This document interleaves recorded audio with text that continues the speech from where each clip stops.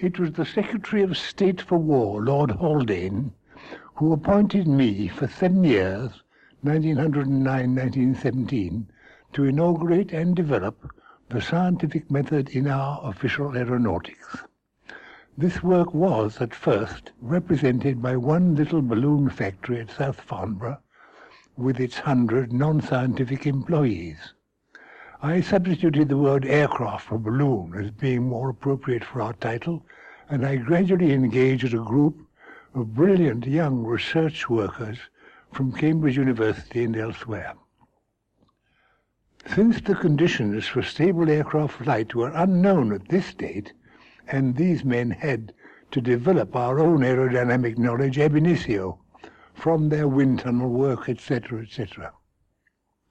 On this basis were designed the 4 aeroplane types which later became famous as BE, SE, RE, and FE, and I find it recorded, for example, that as many as 2,000 aeroplanes of our BE type and 5,205 of the SE5 type, single-seater scout aeroplanes, were made to our designs by outside contractors.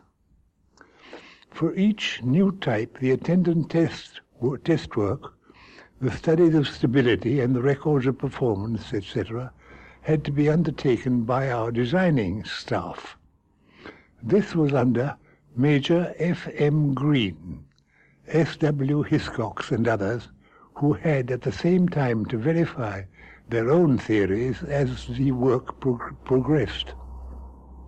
Among these were Sir George Thomson, famous today as the creator of Zeta, and was also one of our 2 Nobel Prize winners.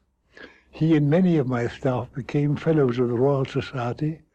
Others became founders of the British aircraft industry. Amongst the latter was Sir Geoffrey de Havilland, whose early aeroplane, it is curious to relate, I bought for only £400.